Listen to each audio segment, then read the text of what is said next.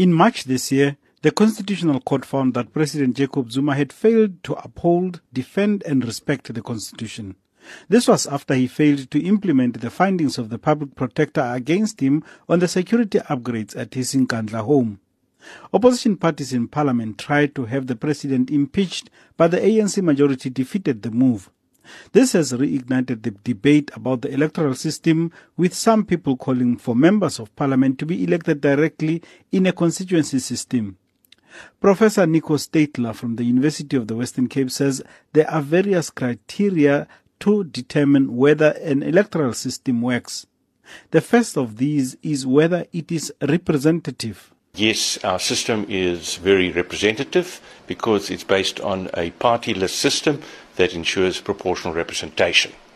The second criteria is, does it provide for accountable legislatures? In the provincial and national election, there are no direct representatives elected by the people. So on that score, it is not very effective to represent people during the 5-year period. The final point would be, is it a simple one? Can people understand it? Currently, our system is reasonably uncomplicated and therefore scores on that basis. Those at the gathering of the Progressive Professionals Forum wanted to know what can be done to ensure that the people's voices are heard when they are not happy with a specific leader. Jeffery told them it is important for the electorate to take a keen interest in the system of governance. He said it is unfair to call on the ANC to recall its leader because everyone knew about the findings of the Public Protector before the last national elections. There's unhappiness in some quarters with the president. Why?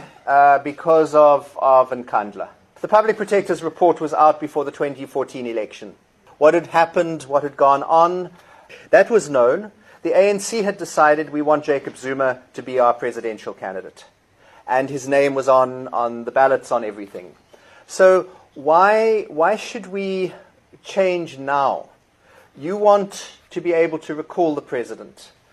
But you had the people of South Africa had the chance to choose a president. Jeffery added that if the current electoral system were to be abandoned in favor of a direct constituency system, it could spell disaster for the smaller parties.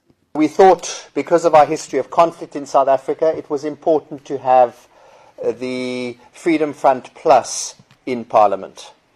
And if you didn't have a proportional representation system, they wouldn't be in Parliament.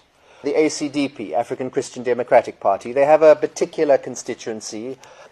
They would not be there without this pure proportional representation system. So the aim is basically inclusivity. We asked a few people on the streets of Cape Town whether the current electoral system works for them. I believe that's the only way it can work. That's the best way for it, for democracy to work for us. So we need to continue voting the way we do and hoping that whatever we vote for will get their share.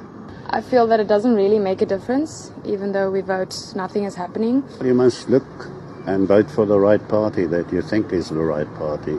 And if they don't deliver to your expectations, then you vote for another party.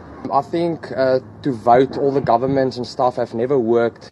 Parliament has a constitutional review committee, and so far it has not seen the need to alter the electoral system. I am Joseph Mosia in Parliament.